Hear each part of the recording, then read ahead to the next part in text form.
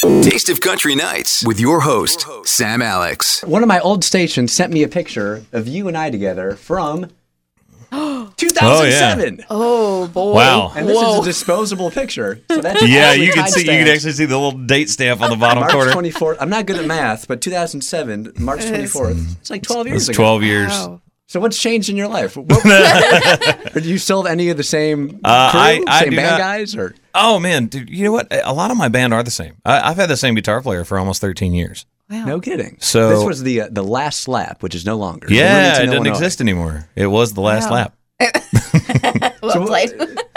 So what do you think when you think of 2007, that period of your life? Like right there, probably in my head, I'm like, please, dear God, don't let my label drop me.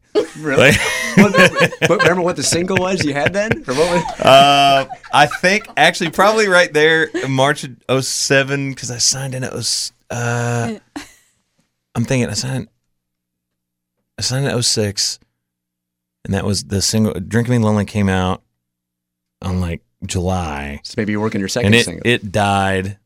And then I think the next one we put out died really fast. So I think they would like it's time for you to go back in the studio and like make new music. Okay. So again, that was probably what was going on in my head right there in that photo. It's so laughable to me that would be one of your thoughts. Like one of the greatest voices in country music would be like, "Oh no, what if my label drops me?" That's insane. It was to a me. very real possibility at one point. So it's now it's funny to look back and laugh about that. But I love that you found that photo, man. That's awesome. One of my coworkers sent it to me.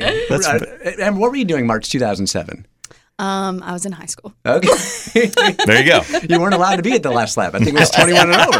That's crazy. Yeah, you couldn't get into that show.